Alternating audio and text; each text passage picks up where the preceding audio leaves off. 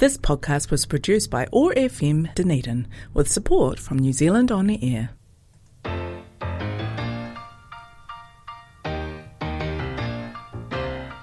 Ever wonder about the stories of the women around you? We wanted to create an intentional space for women to share the wisdom they have gained through life experiences. Tune in to be in awe of some of the Wonder Women in our midst. Wondering Women on OAR FM Dunedin. Kia ora, and welcome to our next episode of Wondering Women.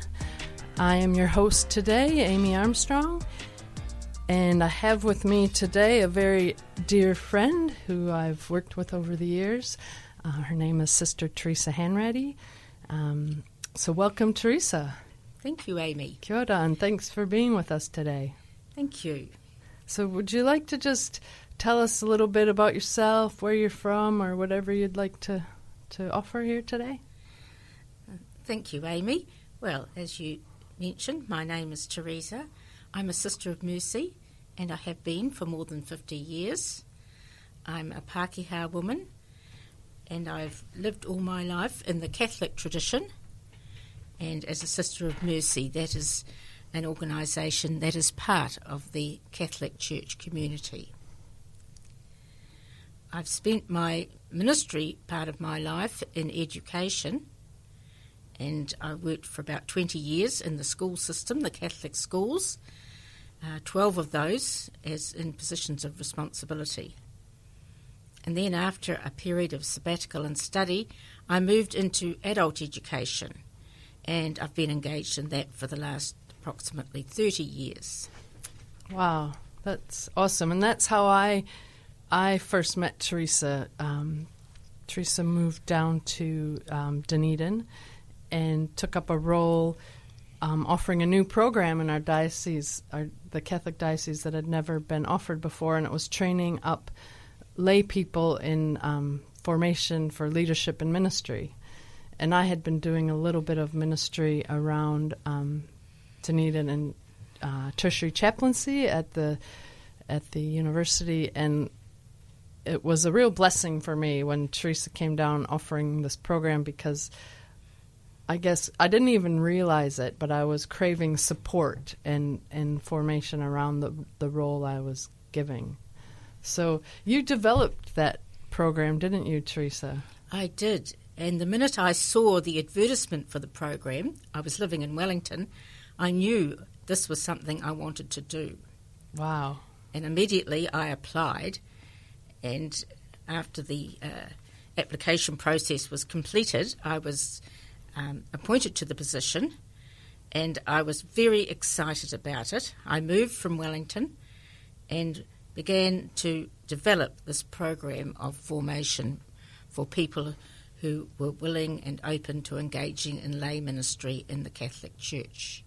I think it's amazing that you knew immediately you wanted to do it and you had excitement about it, because it's quite daunting in some ways. Some people would find it daunting. I find it invigorating. Wow. And I knew it was something that I could do and that I wanted to do. And I had already in my previous ministries initiated another program in another diocese. The previous program was focused on schools, on Catholic schools, and developing a way of reviewing the special Catholic character and providing training for boards of trustees. It was in the early days of the boards of trustees, so there hadn't been a program of formation or training, and there also had never been a formal review process. So again, I took up an opportunity that was something new that I could initiate, develop, and hopefully make a difference with. Well, I can attest that you certainly did make a difference, and I was quite in awe of especially in hindsight, of what you did coming down where nothing like that had been offered formally before. And just at the time when I was sort of a student of the program, I didn't realize how much it encompassed. I realized the benefits I was reaping from it, but I had no idea the skills and and the expertise that went in behind making a program like this or creating a program like this. But you did it so well. And obviously your skill set and your experience previously just was perfectly suited for this role. So thank you on behalf of me and all the other students who took this course with you. Thank you, Amy. Often I initiate something, and because I'm the one who does it at the beginning, I don't actually see the long-term benefits. So it's rather a privilege when I do get that opportunity. I was fortunate once to go back to one of the schools where I've been principal. And again, I initiated something. It was an amalgamation of several different schools. And each school has got its own culture, tradition. So when they came together, I used to say, well, they don't even agree on when it's playtime. So over 6 years, I worked with the staff and the parent community and the students and left, I hoped, a reasonably functioning school. But I was fortunate to go back. About 15 years later, the principal had been the deputy when I was there, and she needed to have a term off for surgery. And I met her one day, and she was saying, I really need someone, a retired principal. Oh, I could do it, I said. So I went back to the school for a term. And people were very good. There were different staff from the ones that were there 15 years previously. But there was a lovely spirit, and they were very kind and said, oh, you're finding your way around. Do you know what's happening? Oh, yes, I said, I'm fine. Because I noticed that quite a few of the, you might say, systems or arrangements or practices were still part of the culture of the school. Oh, wow. So that was a very privileged opportunity to see something that I had initiated much earlier actually being lived out at a later time by different people, but because it was embedded in the culture of the school, it was still very much present. Yeah, that's a good point. We actually don't get the opportunity very often to see what our work is doing and the impacts it has long term on students or programs, on staff. So that is a real gift to go back and see how that your work was still reaping benefits for the community that you hadn't even worked directly with. Yeah, that's right. And I know one of the bishops I worked under, he was kind enough to say at the end of my 9 years working in the diocese that my work would have an impact for many years to come. Wow. It's more than 20 years since I was in that diocese. I haven't actually been back directly to talk to him, but hopefully it has had an impact and is still having an impact. And lovely of that bishop to remind you that your work was worthwhile and beneficial, and I think often we don't get thanked or appreciated, and we all need it to some degree. We all need recognition. I am highly motivated and self-motivated, so a little goes a long way as far as I'm concerned. Yeah. And mainly seeing the growth in the people I'm working with and seeing their gifts develop is how I get my feedback about the work I'm doing and whether or not it's being effective.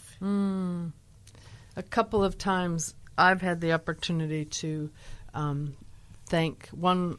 I'm thinking of two people in particular. One was a priest that that was the priest of my parish as a young person, and the other one was my choir director at university. Both had a large impact on my life, but again, at the time when you're young, you don't realize it. And by chance, I met both of these people much later in my adult life, like into my 30s and 40s, and I recognized their influence on me as a young person, how it was bearing fruit today in my adult working life, in ways that both they and I could never imagine. And I think I emailed both of them, and because I'd met them later, and then realized, and then emailed them both to say, you know what, thank you for what you did for me 20 years ago, maybe 15 years ago, and I just wanted to let you know that it's reaping benefits today, and I'm really grateful. And both of them said, you know what? It's what makes it all worthwhile. And I think that's what you're saying. When you sometimes you can see it, but you often don't get the gift of being able to see the students or the people you've worked with living out their best adult life from what you've taught them. And I accept that that's a reality. And I think I've said to you quite often, Amy, that when I'm long gone and you are a very elderly woman, you may see some of the fruits of my work in adult lay formation. Oh, I already see it, definitely, in our diocese. So, because the first program, what year did we do that? We started in 2006. It was Okay. a 2-year program. Yeah. It started in 2006, and your group graduated in 2008. So 14 years later, Yes. I can definitely see the fruits of the people that were formed, both in myself and the others who went on to do other work in different chaplaincies, such as hospital or university, like myself, or Prison. One of them prison, went into prison yeah. chaplaincy. Yes. and onto other ministries and spiritual direction, and it was a real foundational grounding program, because in the Catholic Church that's not always offered. Like if you go into seminary or into religious life, there's a real intentional formation time, and when you're a married or lay person in the church, sometimes, like, you can do university degrees in theology or pastoral ministry in some areas, but this was a real unique program that sort of addressed, I think, what you did was you could see, even though you weren't part of this diocese, I guess working in other dioceses, you sort of knew the culture of a New Zealand Catholic diocese, and the way you had the different elements of the program. There was some practical stuff. We all had to choose a practical ministry experience that was supervised, but there was also a bit of study, and then the spiritual formation. We all had to have a spiritual director, which is a companion that you talk with quite intimately about your spiritual journey, and as a guide. So just the way you develop the program with the different, the practical, the spiritual, and the educational aspects, it was brilliant. I was fortunate to have studied in the United States in Boston College, where I did a master's degree in adult education, religious education.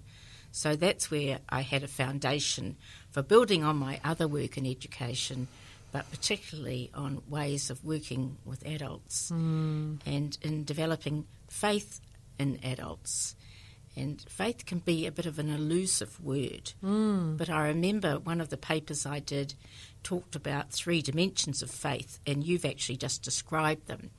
And one of them is the practical dimension. And often people are very good at that. They know how to look after their family, to reach out to their neighbour, to be concerned for people who are poor and vulnerable, and to do something about it. Another dimension was the affective dimension, which is about prayer and also about relationships with God, but relationships with other people, because whatever level we're operating, our relationships are very integral to who we are and how we are. And the other one was about knowledge. What do I actually believe? And so that's the more head part, the study. And I boiled it down to very simple headings: the head, the heart, and the hands. So what you believe, how you relate, and what you do. And with that very simple framework, I then set to develop the program. Now, not everyone works like that, but I like to work from a concept that's deceptively simple and then develop a program around it. Other people would start with the practical and then reflect on that and think, well, what do we need to enhance this? other people might start from the space of prayer and liturgy and work out from that. So it just depends on your own preferences and your own style as to how you go about it. But that was one of the ways I worked with your group and with the group I worked with in the other diocese, and with many other groups I've worked with along the way. And it's interesting because you had done teaching of young people in your earlier life, so it's quite a switch, isn't it? You mentioned you did a study in adult education, because it's quite different, isn't it? It is, and I think my best work has been working with adults. And the wonderful thing about working with adults is that they've already got a lot of life experience, and if we can really capitalise on that and help people reflect on their experience and bring it to whatever the kaupapa is, then we can actually make the most of their gifts and their experience to help them to grow. So you're not starting with a blank sheet, if you like. People have already got so much knowledge and wisdom that the trick is to enable people to articulate their wisdom and to share it with others. And one of the lovely people that I worked with many years ago now was a Benedictine called Mary Bennett McKinney. Okay. And she talked about the God of the gathering, and she talked about the fact that God is present whenever a group of people meet, and that each one is a representation of God. So when we're listening to somebody next to us, rather than listen with a very critical ear, we need to listen to their wisdom and treat it as the wisdom of God. So God is there in the gathering, and each person has wisdom to share, and of course that means we also have to listen to the wisdom of those who are there with us. That's beautiful. I once heard a Jewish rabbi lecturing about, how to live peacefully in the world, and he said, I don't remember his name, but he said something very similar. He said, in the Jewish tradition, one of their spiritual teachings of wisdom is when you meet another person, you are meeting a spiritual text. Every person has a spiritual life, a text that they've lived, and to recognize that you're meeting someone holy, and that everyone has their own sacred text. I think that's the word I was looking for, sacred text, every person you meet. And if you don't recognize it, or as you say, listen to it, the gifts or the spirit isn't grown. I love that idea of the sacred text. And Amy, you know that I have been a mentor to some people, including yourself. Definitely. And that's been another aspect of my work. I officially retired in 2014, but I've done a lot of work since then, or ministry, because I've mentored several people. And I just recently finished working with a woman. She's Maori, and we very intentionally talked about how we would work together. And we came up with 3 definitions. The first one was tikanga, and that refers to our way of being together. Tikanga. Tikanga. And the parameters of our relationship, doing our mentoree type activities. The other aspect was kaupapa. So, again, an agreement about our way of working together and what we would work on. So the topics for our meetings. Kaupapa. Kaupapa. And space, which really refers to the time and the space to be together and to share and to reflect very intentionally on the work we're doing and being very attentive to one another. So the whole focus during that time and space is on being with each other and, if at all possible, to have no other focus or distractions. Of course, in this era of the COVID, we had to do a lot of our work online, on Zoom, And she was actually in Whangarei for most of the time, and I was in Dunedin.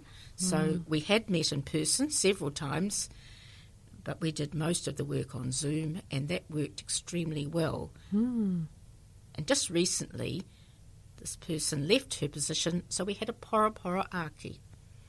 I'm not too good at some of the pronunciation. She used to help me with it. Porapora ake, which is a farewell, a time to recognise the work that's been done together and to celebrate that and to say goodbye again, quite intentionally. That was a very beautiful, healing time for both herself and myself and others who'd been involved in this venture.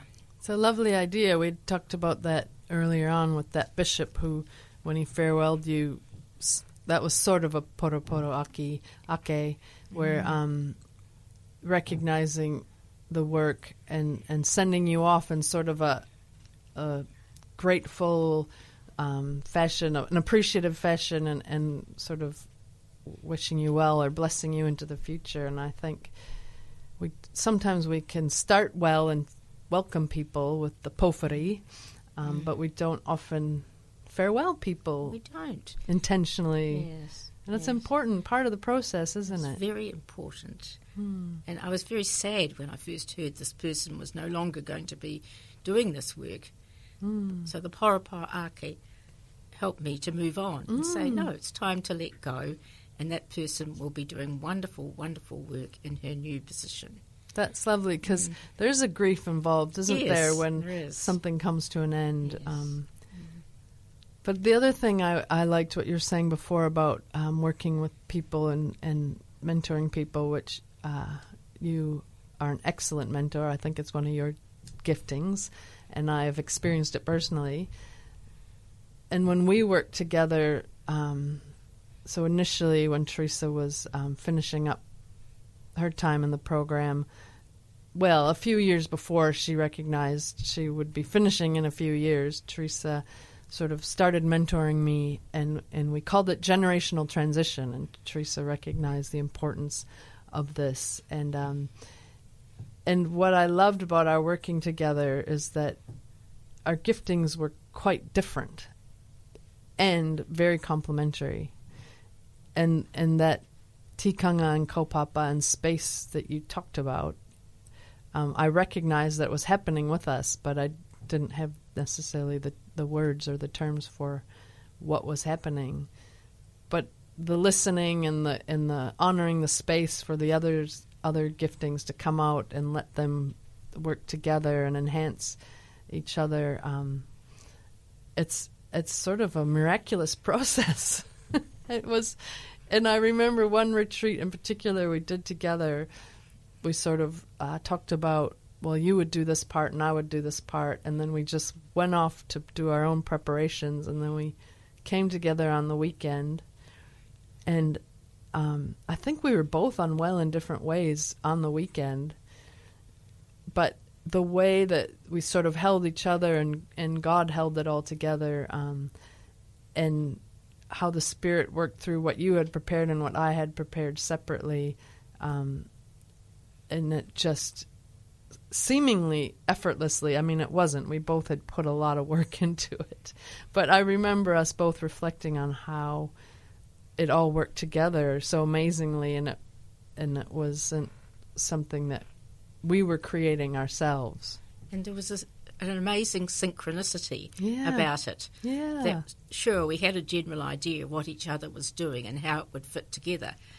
But as we actually alternated the sessions through the retreat, it became very obvious that there was a real shared thread that was running through it. To me, that's the spirit. And you can't manufacture that or control that. It happens. It happens.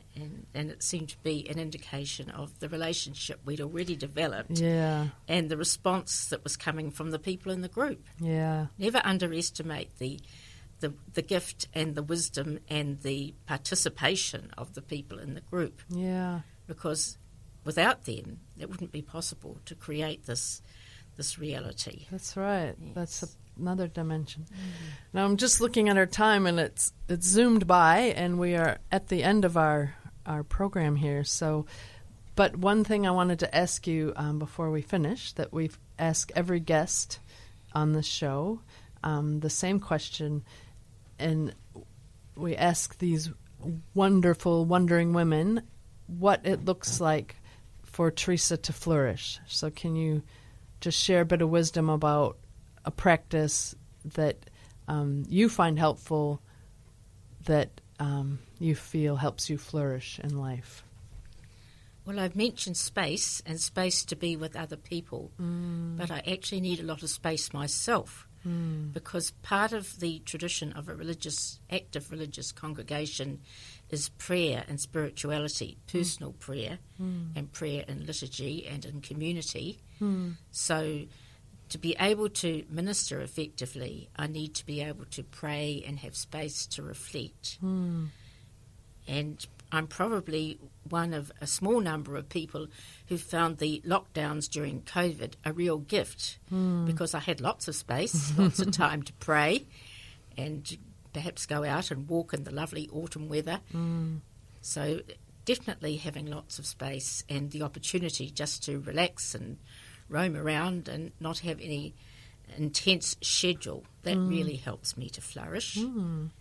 Thank you, Teresa. I also flourish when I'm in a safe space with people that I'm compatible with, where I get on well with them and we can create ideas together or share experiences. Lovely. Well, thanks for sharing that wisdom and the wisdom of all your experiences that you've shared today.